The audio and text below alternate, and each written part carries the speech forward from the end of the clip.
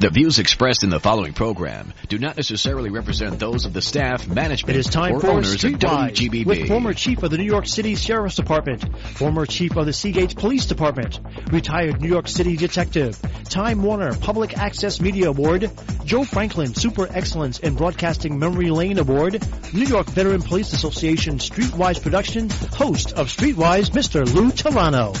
Good evening and welcome back to Streetwise.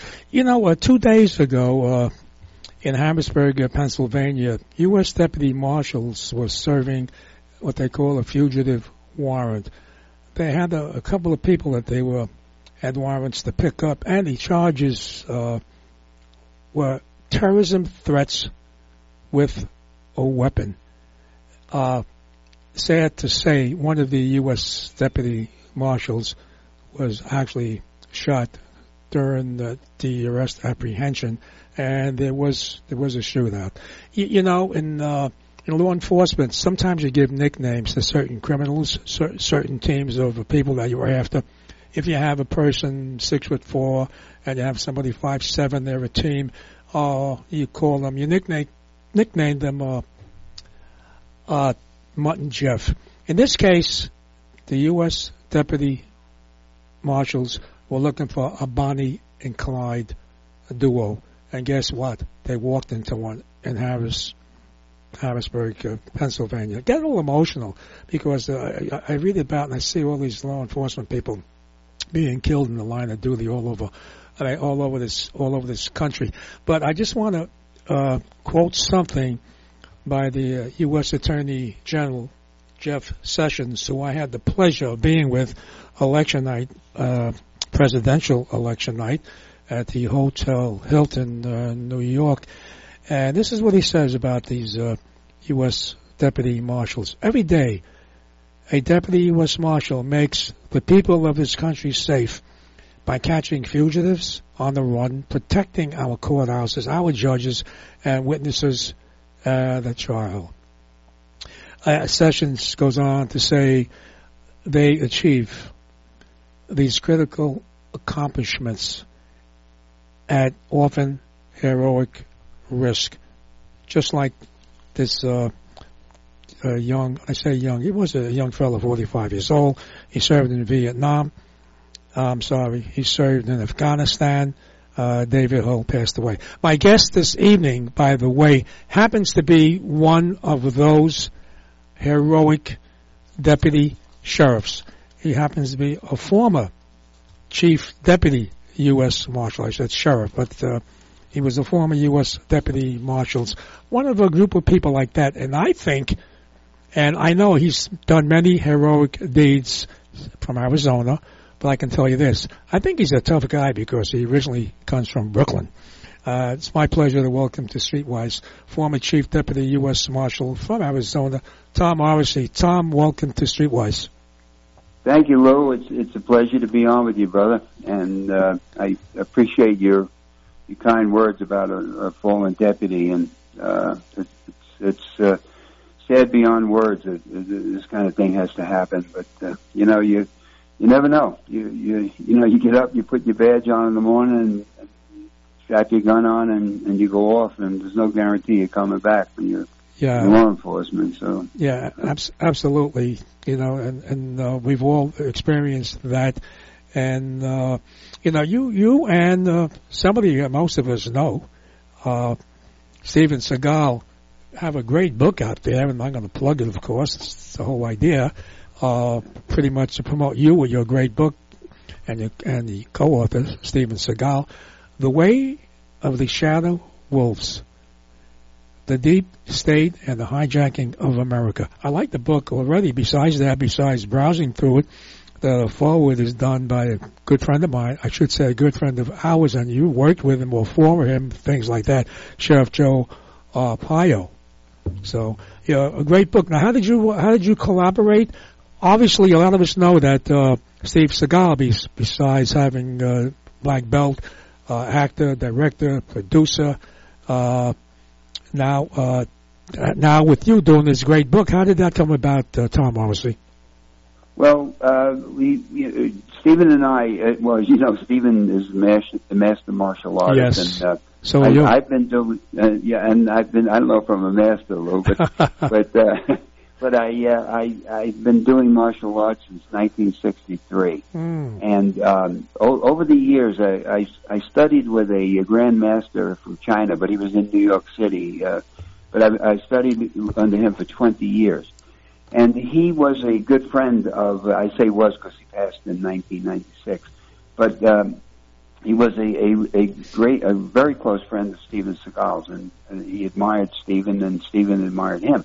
Well, when I was the chairman of the Arizona Republican Party here from 2011 to 2013, and I was at an event, and Steven came out to do a fundraiser, and we of course we talked and realized that not only do we have a mutual friend in Sheriff Arpaio, but we also had a mutual friend in my teacher, Kenny Gong. And once he found out that I was, there's kind of a bond between martial artists. It's like an unspoken thing. And once he found out that Kenny Gong was my teacher, it really cemented a friendship that developed over the years. And then we got involved in this project, writing a book. I had a lot of experience with the border and all the challenges, the cartels and things. I worked fugitive task force with the Medellin cartel, so I'm very familiar with that. So anyway, Stephen has a law enforcement background. I don't know if a lot of people know that, but he was a deputy sheriff in Louisiana before he became a movie star. And so anyway, we had this idea about writing a book based on fact, but it's fiction, and I got to stress that it's fiction. But it's eerie because the things that we wrote as fiction in the book are coming to pass. Yes. Like the massacre in Las Vegas and the rogue government agents. We just saw that with this setup on Donald Trump from the rogue FBI agents. I just want to interrupt you for 1 second and say, if you look at the book, folks, you would think they predicted these things. Even though, like Tom Morrissey said, it's a book of fiction, it comes right out of today's headlines. So looking at the book, I want to make this clear that a lot of these incidents happen, and the book was already done. It's like you guys looked into the future, Anyway, I just want to let the audience know that you guys didn't take your book out of these stories that have been out there, or write your book based on that. Right. No, that's correct, Lou. And and it's kind of eerie when you see this coming to pass. And Stephen, and I want to say this, co-writing with somebody like Steven Seagal is really, it's an adventure in itself.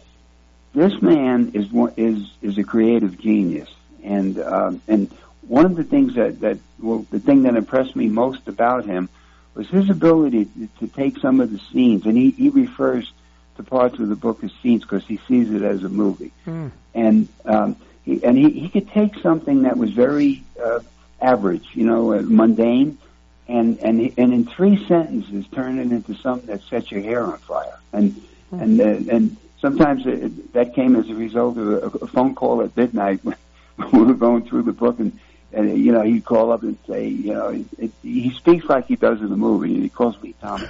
But he'll call up and he'll say, Tommy, I got this idea, and hear me out on it, like I'm going to argue with him, right?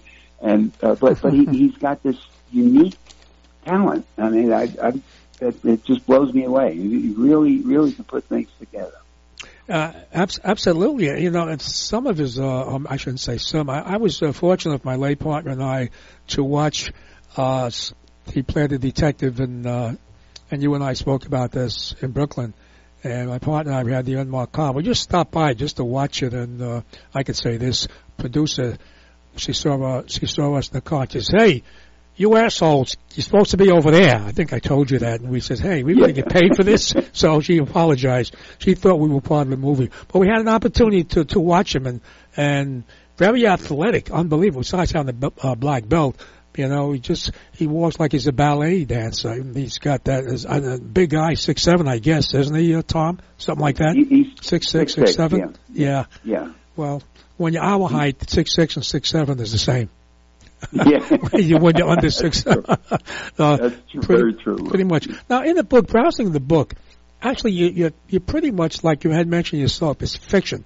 But these are actually things that you know, and the U.S. Deputy Marshals have done for, I guess, over and over. So writing this book, you really had your heart and soul in it, and some of it I could see that it comes from personal experiences. Yeah, that is true.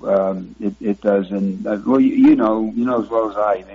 You've been a cop most of your life, and you understand that law enforcement is a way of life for all of us, and and you retain you retain these experiences, and they tend to come out in one form or another. I think we all have a way of expressing that, and I was fortunate enough to be able to express it in a book. And and working here in Arizona, I started with the Marshal Service in Brooklyn, in the Eastern District of New York, and I was working for a guy who really set my tone as I went through the Marshal Service. I modeled myself after him. His name is Mike Peasy, and I modeled myself after him.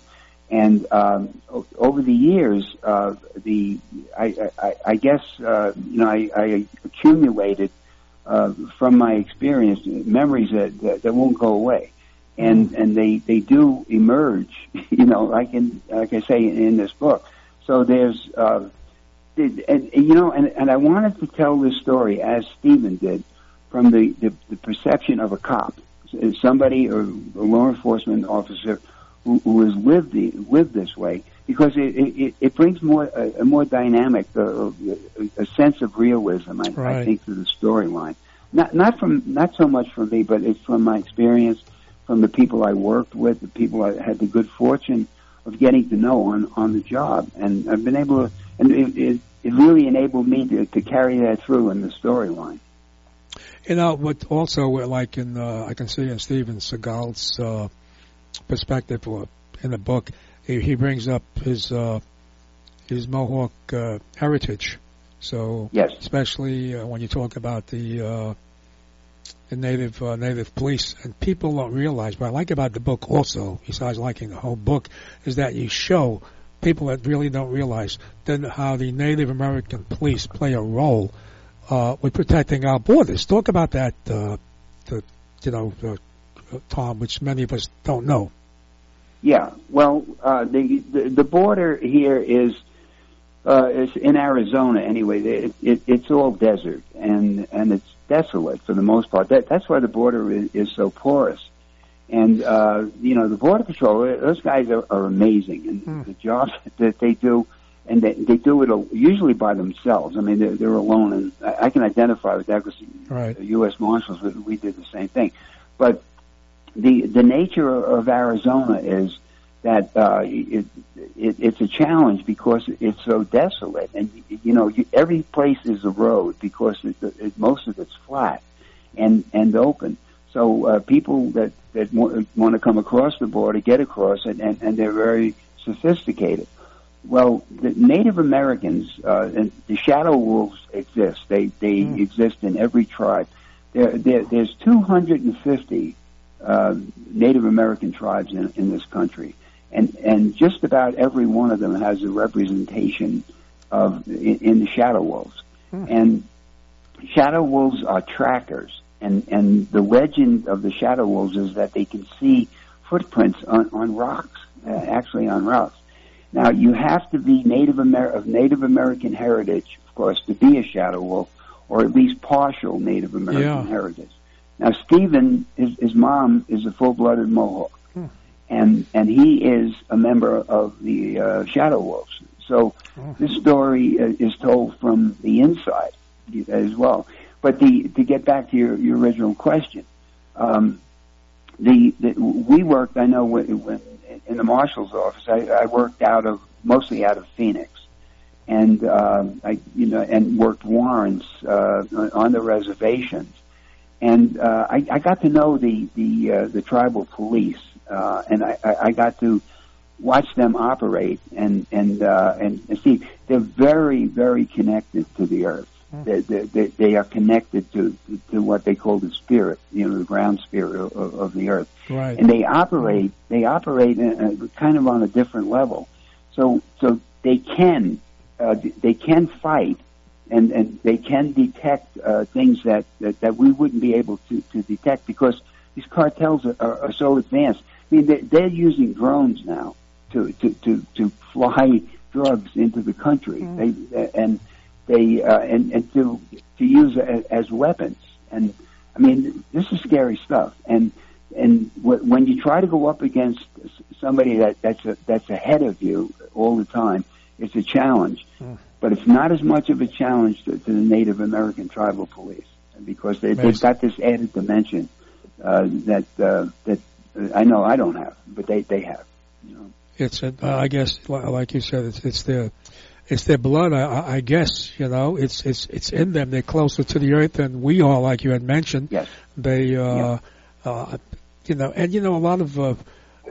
lot of movies that have been out there sort of indicate that, and they really never have gotten the credit that they should have. They did in the movie when they were used the Navajo when the Japanese they were trying to get our messages during World War II.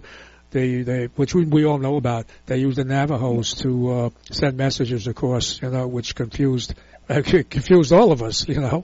So that great instinct, close to nature, like you said, and my understanding is that they're great law enforcement officers as well.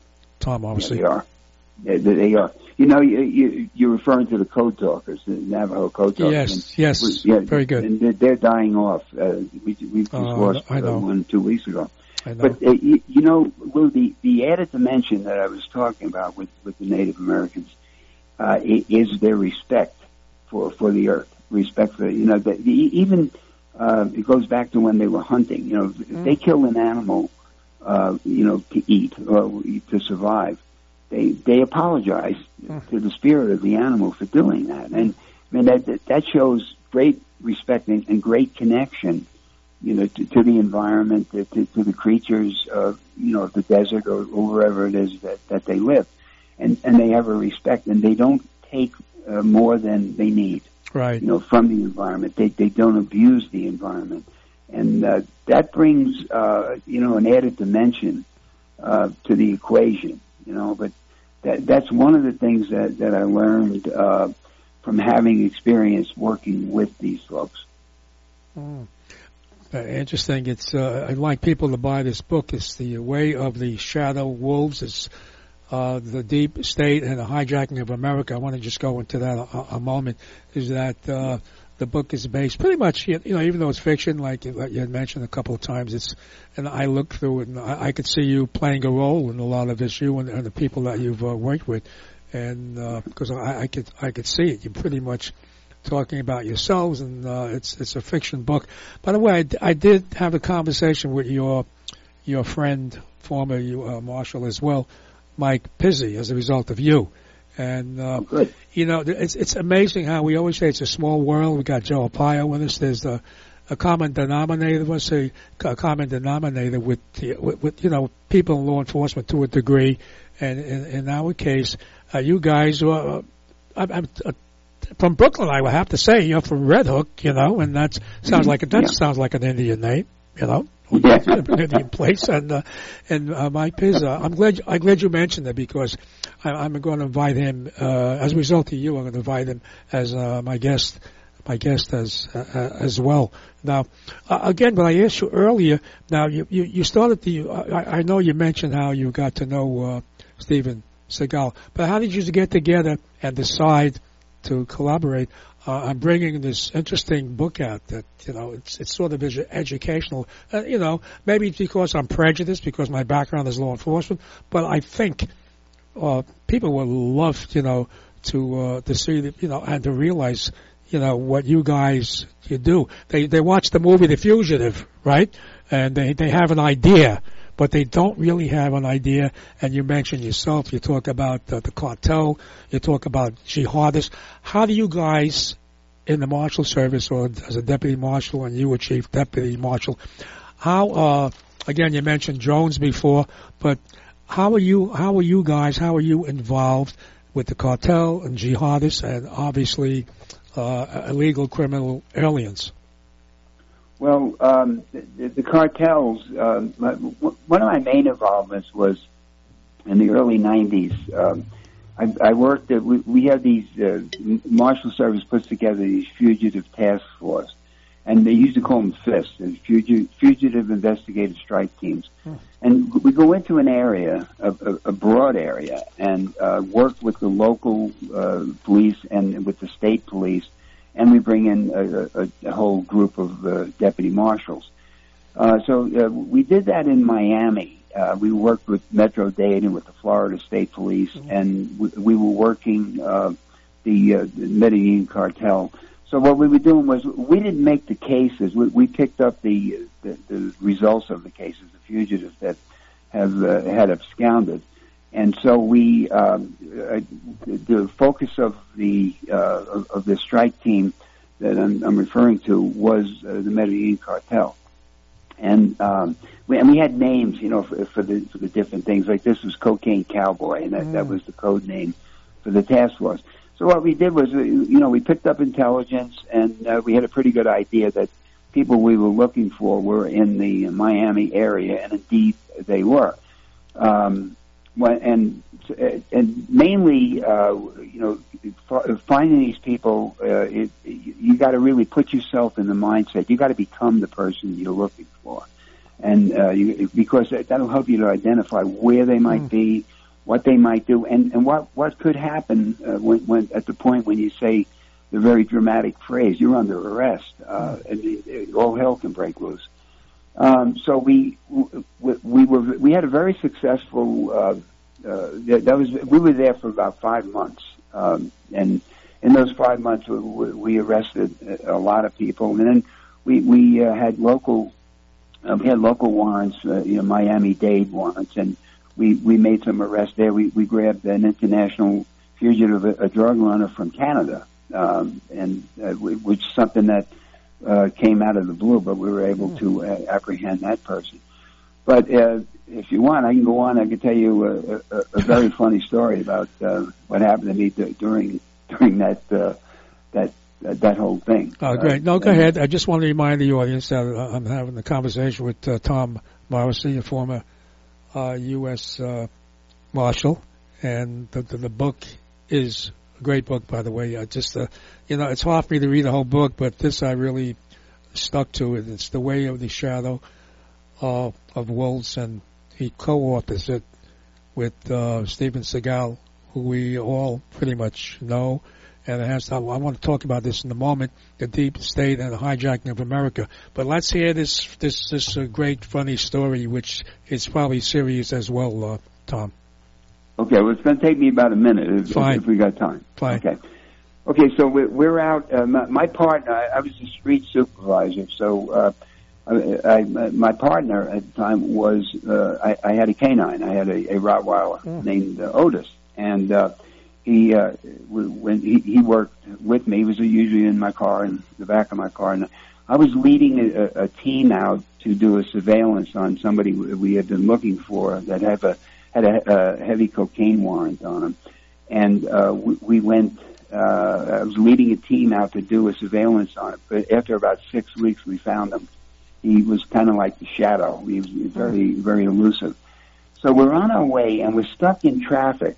Heavy traffic in Miami, and I mean, really, it was gridlock. But we were sitting waiting for a light to change, and the team behind my car, deputies, they radio me and they say, "Look to your left. You're not going to believe this." I look to my left, and rolling slowly by is our subject, our fugitive.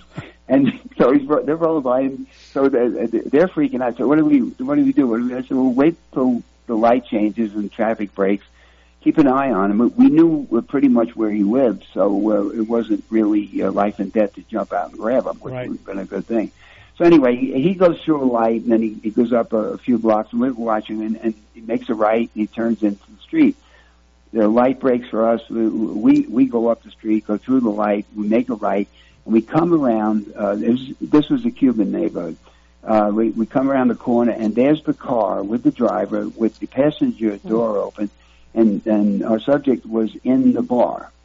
There was a neighborhood bar. Right. And so we rolled by, and then we go to the next street. It was the one way. We had to make a right, so we rolled down the street and we're sitting there. So when he came out, he had to go past us. So the question was asked of me, well, what do we do? What do we do with him? Well, so I said he's going to come by. When they come by, if he goes down to the corner and they signal left, that they're going to go left, let him go, because he's probably headed home. We figured that out. If he signals right, we got to take him, because we don't know where he's going. So he comes around the block, goes by us, and right signal's on, and so we roll out, and we got lights on him.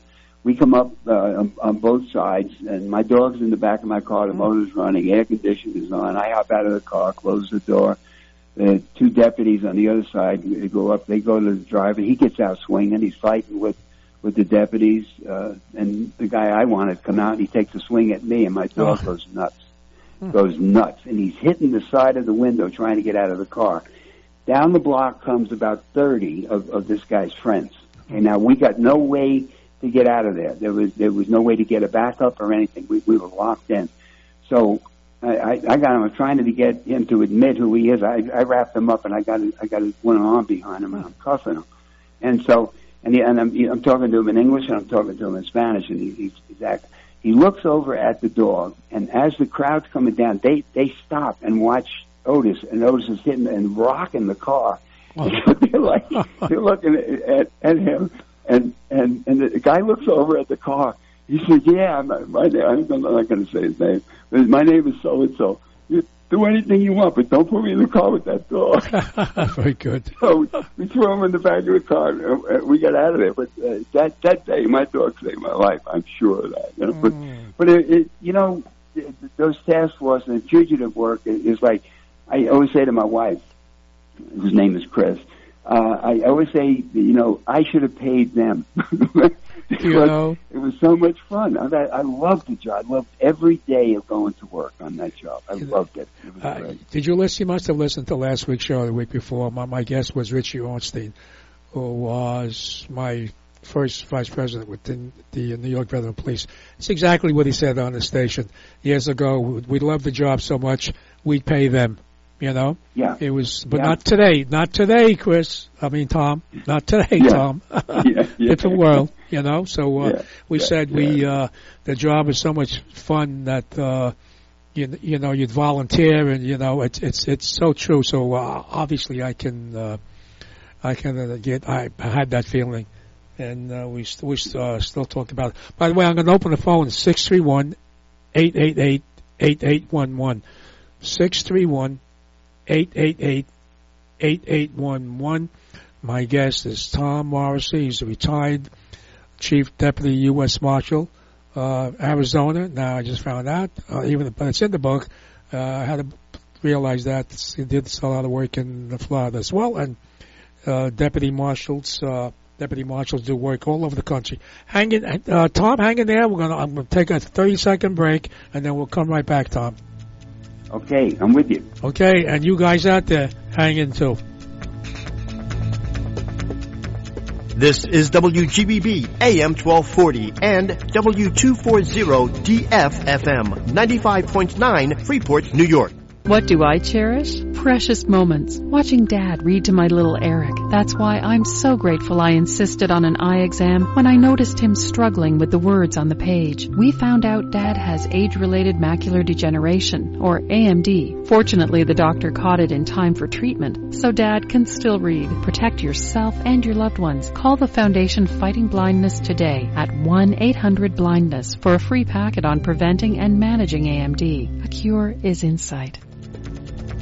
I'm back. I'm back with my guest, Tom Morrissey, former Chief Deputy U.S. Marshal. He's got a great book out there, The Way of the Shadow Wolves.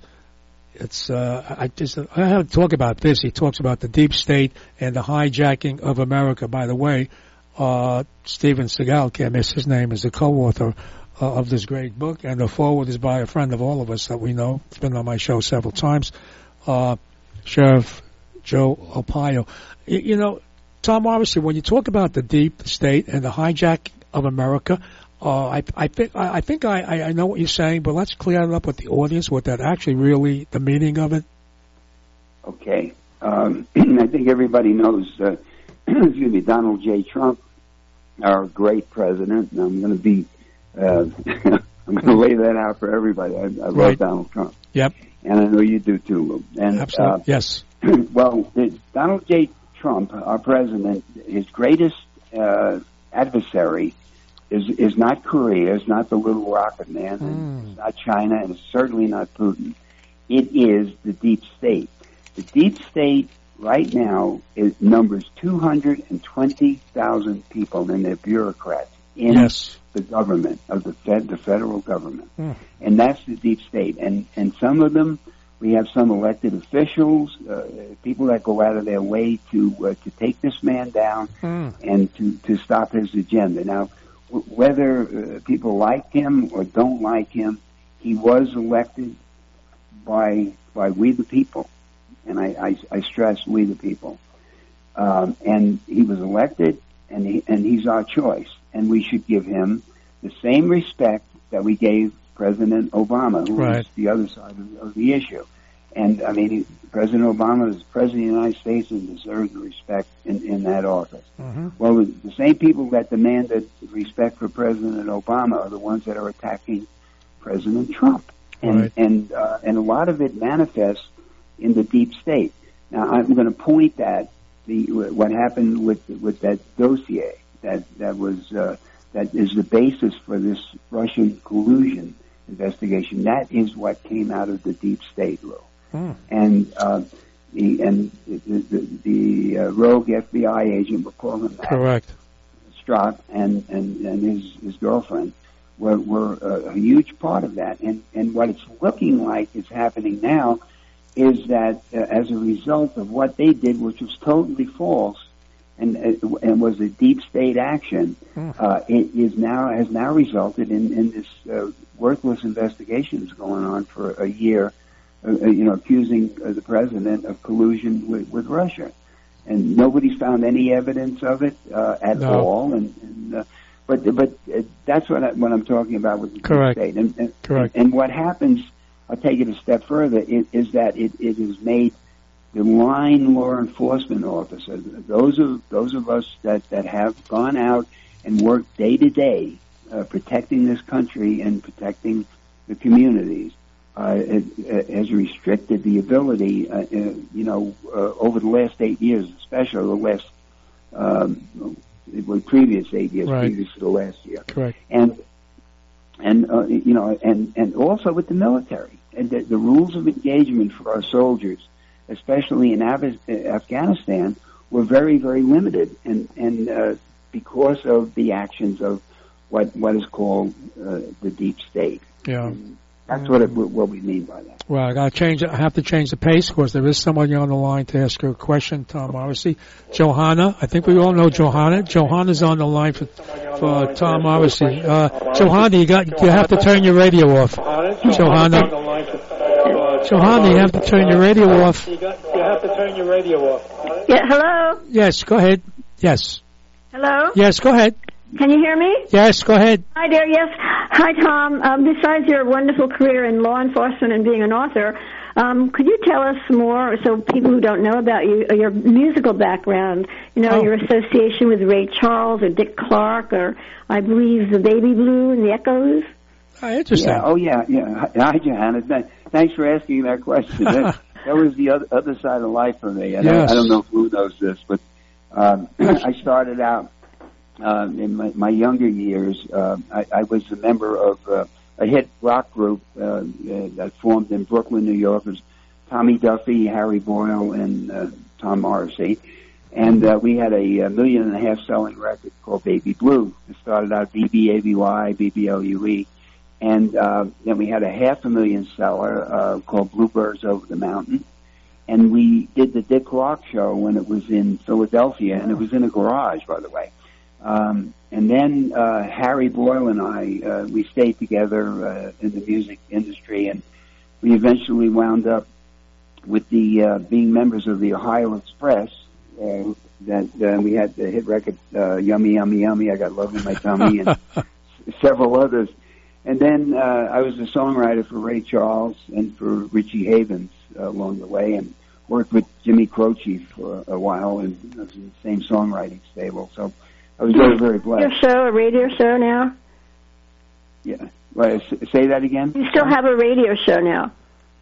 Yeah, I do. I live in the mountains of Arizona, and I do a weekly music radio show. Where a lot of the people that I knew during the time when I was in the music business, I tell stories. I knew the Allman Brothers and Tony Orlando, and as I said, Ray Charles, and I met the Drifters. I mean, just about Bo Diddley, people like that. Very good. So, so I tell their story musically. How can we, by the way, we did a show last week, my partner and I, we pay tribute to a lot of, which I do every year, pay tribute to a lot of people that passed the year before. We talk about entertainers, singers, dancers, and, people like that.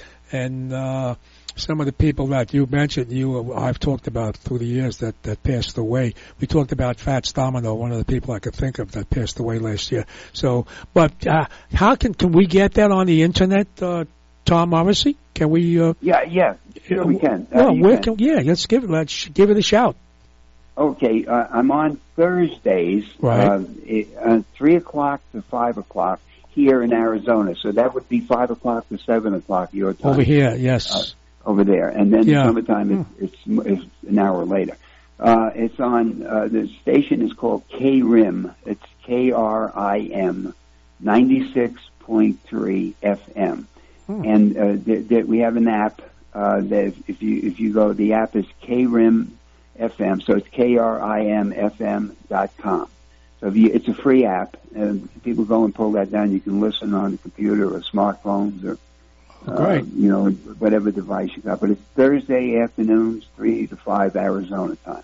So, Johanna, you could rock every Thursday at 5 p.m. To you, and I'm going to hang up and let someone else have a chance to talk to you. Yes, Johanna, thank you. Thank you. By the way, I didn't know. I do some of our musical background and some of the people that he mentioned. I didn't know all of this. Johanna, thank you. There is, Tom. People don't realize that, cops sing and dance, and they sing also, and they do music, and I've known there was so many rock groups in the 50s where many of them were police officers, and people don't realize that, There were many of these groups from the 50s and even to the 60s, there were police officers, that, and you wouldn't know, and especially someone like you as the Chief Deputy US Marshal, doing a twist out on a floor or something, on a dance floor. The record "There's a Moon Out Tonight." Yes. And, Nicky, and I forgot Nicky's last name. He was a police officer. Great. He was the lead singer. Right. And Eddie Money was a Eddie Money. Police officer. Yeah. So, so you're right, Lou. A lot of police officers. Yeah, a lot of they do that. Yeah, people just assume that we get stereotyped like a lot of different people do, and especially they look at this as one way. We don't, we have no rhythm. We're whatever. That's right. Listen, I was brought up in that rock and roll era. And especially you down the Hook. I can't even think there was a great rock and roll group from Red Hook. I'm sure you probably know. Maybe in the 50s and 60s, Yeah. The Passions. There was Jimmy Gallagher and the Passions. Very good. Yes. Yeah. Jimmy's was a relative of mine. Jimmy, and the rest of the group, Jimmy came from Red Hook, and the rest of the group came from Bensonhurst, the Passions. Yeah. Jimmy was the lead singer. Oh, yeah. There were a lot of groups that came from different parts of Brooklyn and Manhattan. You know, it's just in those years, just interesting. Anyway, it's Tom Morrissey, former Chief Deputy U.S. Marshal, and the book, by the way, if you're interested, and I know you are, it's The Way of the Shadow Wolves. He just sort of cleared up the deep state and the hijacking of America. It's Tom Morrissey and Steven Seagal. And, you know, there are a lot of people out there, and I say a lot of people, there are groups of people out there that have tons of money. They're connected to banking, Wall Street, and I think you touch on that. And someone like George Soros that pretty much they're like anti-American. Obviously, they're anti-Trump, which you touched on a moment ago. So, and but there's been a group. It's like an underground group, but they're all wealthy people. And I think they meet in Sweden once a year. You know, I did know the name at one time, the name of the group, and you know. Anyway, so there is a powerful group out there, like George Soros, like you mentioned, out to destroy Donald Trump. I got Richie on the line. Richie, for Tom Morrissey, question or statement for Tom Morrissey? Hi, Tom. Just wanted to let you know I'm a big fan of yours. I have all your records. Now I'm a bigger fan, knowing that you became a marshal afterwards. That's an incredible transition to have all those hit records and then go into law enforcement. Tom, what is the difference between the marshal and the sheriff? What is the difference of their jobs, please? Richie, thanks for those nice comments. I really appreciate it. It's true. It's true. Because I tell you, if I had all those hit records, I probably wouldn't want to be a cop. You know, I want to stay out there with all these cuties. You know, but I got to give you credit because you have fantastic talent, and it's a great interview. Thank you. The difference, actually, the marshal's office is really a national sheriff's office. Pretty much do the same thing, you know, transporting prisoners, housing prisoners when they're pre-adjudicated before they've been to trial, and then protecting the judiciary, protecting the judges, and then apprehending fugitives. The added dimension to the marshal service that the sheriff's office doesn't have is the witness protection program. And, I got to work that for 4 years, and they only leave you in that program for 4 years because you start to go batty, you know, with that. And I worked fugitives for 8 years of my career, and then the rest of it I was a supervisor and a chief deputy, so I wasn't in the street as much. But that is the only difference, and that's why I was able to work and become such a close friend of Sheriff Arpaio, Sheriff Joe, as we call him here. And Joe ran when he ran the Maricopa County Sheriff's Office, it ran like a fine-tuned machine, you know. So, and he helped me out a lot, especially, you know, we have pre-adjudicated prisoners. They can't be with with people that have been through the system and have been convicted. So you have to keep them in segregated areas, you know. And we didn't have the jail space here to do that. I mean, I had 850 prisoners that I had to house every night at one time. And until Sheriff Joe got elected here, I was in deep trouble. And once he got elected, he took everybody I had into his jail. Great. And, he's a great man. There's no doubt about it. And so are you. And I look forward to your book and when it becomes a movie. And good luck with everything. A fantastic interview. Thanks, Richie. Thank you, Richie. God bless. Thank you. Now, also, Tom, pretty much the marshals are primarily federal, correct? Federal crimes as opposed to sheriffs that do state, local crimes. So yes. So a couple of movies out. So people. I just want to just throw that in. But again, that's one of the difference in it. You're basically. What you just mentioned, the witness protection programs, which nobody else does, you know, and that's you guys. What do you think of that movie that Arnold Schwarzenegger did when he played the U.S. Marshal, pretty much guarding a witness, you know? Yeah. Do you recall that movie? I can't think of it now. I do. It was called Eraser, correct. Yeah. What's your thoughts? A little dramatic, obviously, but I mean, it's a good, great movie, you know. So yeah. I thought he did a great job. You know, it's Hollywood. Yeah. You and I both know a lot of the stuff that you see on the screen is Hollywood based, but my wife she loves cop shows. And I kind of some of them I'll say, yeah, honey, I can't watch this. Yeah, very good. But I know how it was really done. Actually, I'm not trying to be a snob. It's just that they have to make a movie according to a certain formula, so it keeps the interest of the audience. And sometimes, but I'll tell you one series. It was called Justified that was on. It was very, very interesting, and it was a lot of it was close in some ways to what we did. It was Timothy Oliphant, and there's a man named Charlie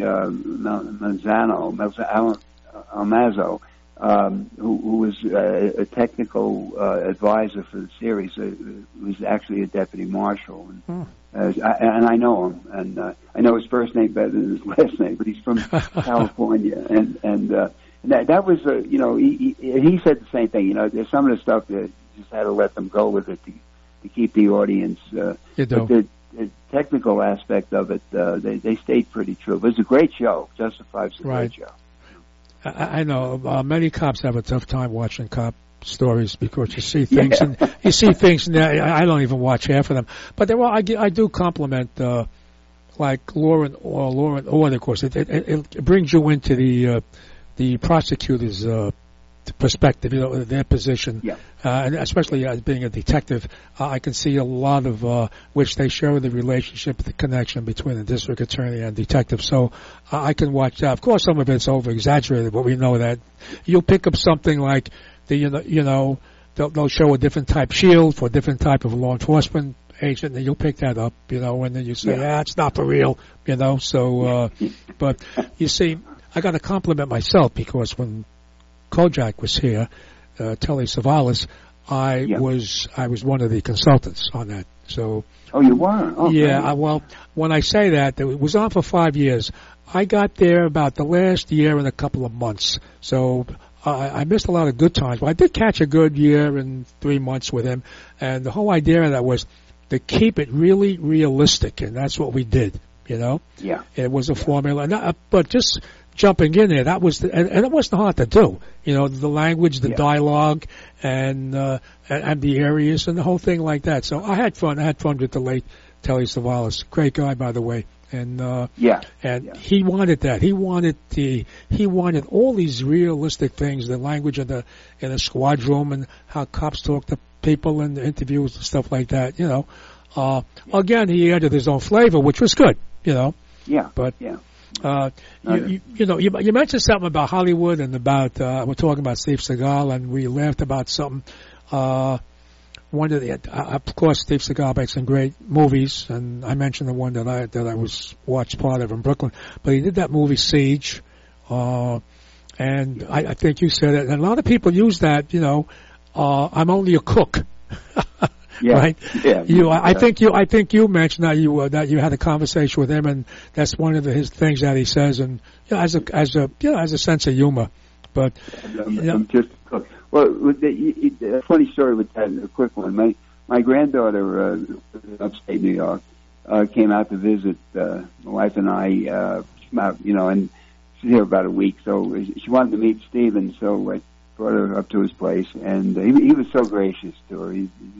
It's just a teenager, Now she's in college now, but she was in high school then, and he spent. He took a bunch of pictures with her and everything. So when she went home, she had a part-time job after school, working in an Italian restaurant in upstate New York, and. So I went back to visit, and her dad, we ordered pizza from where she was working, and we went there. So while we were waiting for the pizza, we had a beer, we were standing at the bar, and out comes her boss, and we were talking and everything, and we were talking about the thing, and he kept saying to me, I'm just a cook. You get it? I'm just a cook.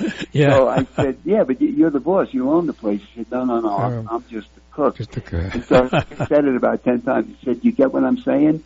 I said, not really. And he said, well, I'm a big Steven Seagal fan. Right. And my favorite movie is Under Siege. He said, I'm just a cook. So I told Steven the story. So he said, yeah. He said, yeah, I get Great. a lot of that. I know that's gonna be a saying. Movies. I got Bob on the line. Bob, for Tom Morrissey, your question or statement for Tom Morrissey, Bob? Yes, Lou. How you doing? Okay. Just just a statement. It's an honor, great interview, and I know I've collected music since I'm 10 years old. I know the songs he did. He's had a great life, and I can tell. I'm looking forward to getting his book. Great. He sounds like a great American. Absolutely. And keep up the good work with the interviews, Lou. Bob, thank you, Bob. Take care of yourself and be well. Thanks for the calls. Same care to you. Now. Bye. Wow. Tom, he sounds like a Brooklyn cop. Yeah, he does. Yeah. I always say to the people here in Arizona, kind of like a joke. I said, but I learned to speak the King's English, because I get it, I get kidded about my accent. Right. And I say, really, because I grew up in Kings County, so I speak the King's English. That's very good. Very good. So I'm only a cook. It reminds me of Gone with the Wind. That's a saying that forever. Clark Gable says, frankly, my dear, I don't give a damn. Or frankly, I don't give a damn, my dear. Right? Yeah, right. That sticks with us. Gone with the Wind. That sticks with us, too. It's amazing how you can say something that stays with us, stays with you. Forever. In your book, some of the interaction and the dialogue, and I could say it looks familiar to me. Did you guys intentionally do that? Try to bring up pretty much add experiences into the book, you and Steven Seagal? Yeah, I did. Steven, I keep going back to him because he had a background in law enforcement, right, and intelligence. He did some intelligence work in Asia also during that period. So we have blended our life's experiences into the book, and it came naturally. It's just it was nothing in this book that was forced. I mean, we told the story, and we were like working hand in hand. I mean, it was he'd pick up on things where I left off, and then I'd pick up on things where he left off, and we went back and forth. But everything that I've done creatively, and I know I've had conversations with Steven. He feels the same way. It comes from a place where I've lived. There's a character in the book called Sweet Tooth that is a young Native American kid. He's a 21-year-old kid. And I fashioned that character after a person who's alive, who's somebody who I know. And I had conversations with him and listened to the way to what was important to him at his age and the way he conversed, and I wove that into the character, and the character became very important in the book. So, and well, you know, because you've read it, but and the same with Steven. We have a rogue agent in it. The problem with the lead, the challenge for the lead character in the book, John Godet, is that he has trusted people with his life who eventually turn out to be not trustworthy and who actually try to kill him. But because of the trust that through working with, I'm talking about people that are like in law enforcement, and because he built up such a trust in them, he has a hard time adjusting to not being able to trust them, and that's where the deep state comes in. Yeah. So, but yeah, to answer your question, it's really based on experiences that we've had maybe in different settings and with different people, but the same emotion is evoked from those like actors call it method acting. They call upon, they got to cry, they call upon something sad, and they go with that. But the same thing when you're writing a book. And again, I tried, and Stephen tried to when we kept front and foremost. This is from the point of view of cops. I mean, people that have lived this day to day and actually experienced it, and we're trying to convey that, to them. And also, we're conservatives. We see life, from a conservative or maybe a populist, point of view, and we try to bring that into the book because what a lot of other books are based on a liberal point of view. Right. They present the characters that way, and what we're trying to do is to even it out. Because, well, that's real. That's real fiction, the liberal point of view. Yeah, right. That's exactly. That would be like sort of fake news, fake novel, So that would be, I know. But what's amazing, in the book, I want to remind the audience, you talk about the attack on the Las Vegas Strip, and you had to use a SWAT team and things like that. So similar to what happened in Las Vegas. Now, by the way, folks, the Way of the Shadow of Wolves talks about things that I mentioned before. It's like taken out of today's headlines. It's so real. It's real. And speaking about real, do you think down the road, Tom Morrissey, you may do a book based on some of your exploits where you had to track down heavy-duty fugitives like I know you guys have done, real-life stories, and experiences that, down the road in other books? Yeah. Actually, we are. The sequel to this book, it's going to be a series. The working title is The Conquering Cycle. And it's about actually a case that I worked, a fugitive case, on a gun running group out of Jamaica. And I worked the case for 16 months and actually made an arrest on a case that began in Miami. And we actually made the arrest in Detroit 16 months later after the person we were looking for had killed about 10 people. And we actually got him. But another case that I worked, I just worked as part of it. I didn't make the arrest, but was remember the Falcon and the Snowman movie? Yeah. The Falcon, Christopher Boyce, was he was convicted. He was prosecuted by the FBI. Actually investigated and then prosecuted and then sentenced to a long sentence for spying for the Russians. And he escaped. And he was out for about 18 months. And we worked the case. We had teams all over the country following leads.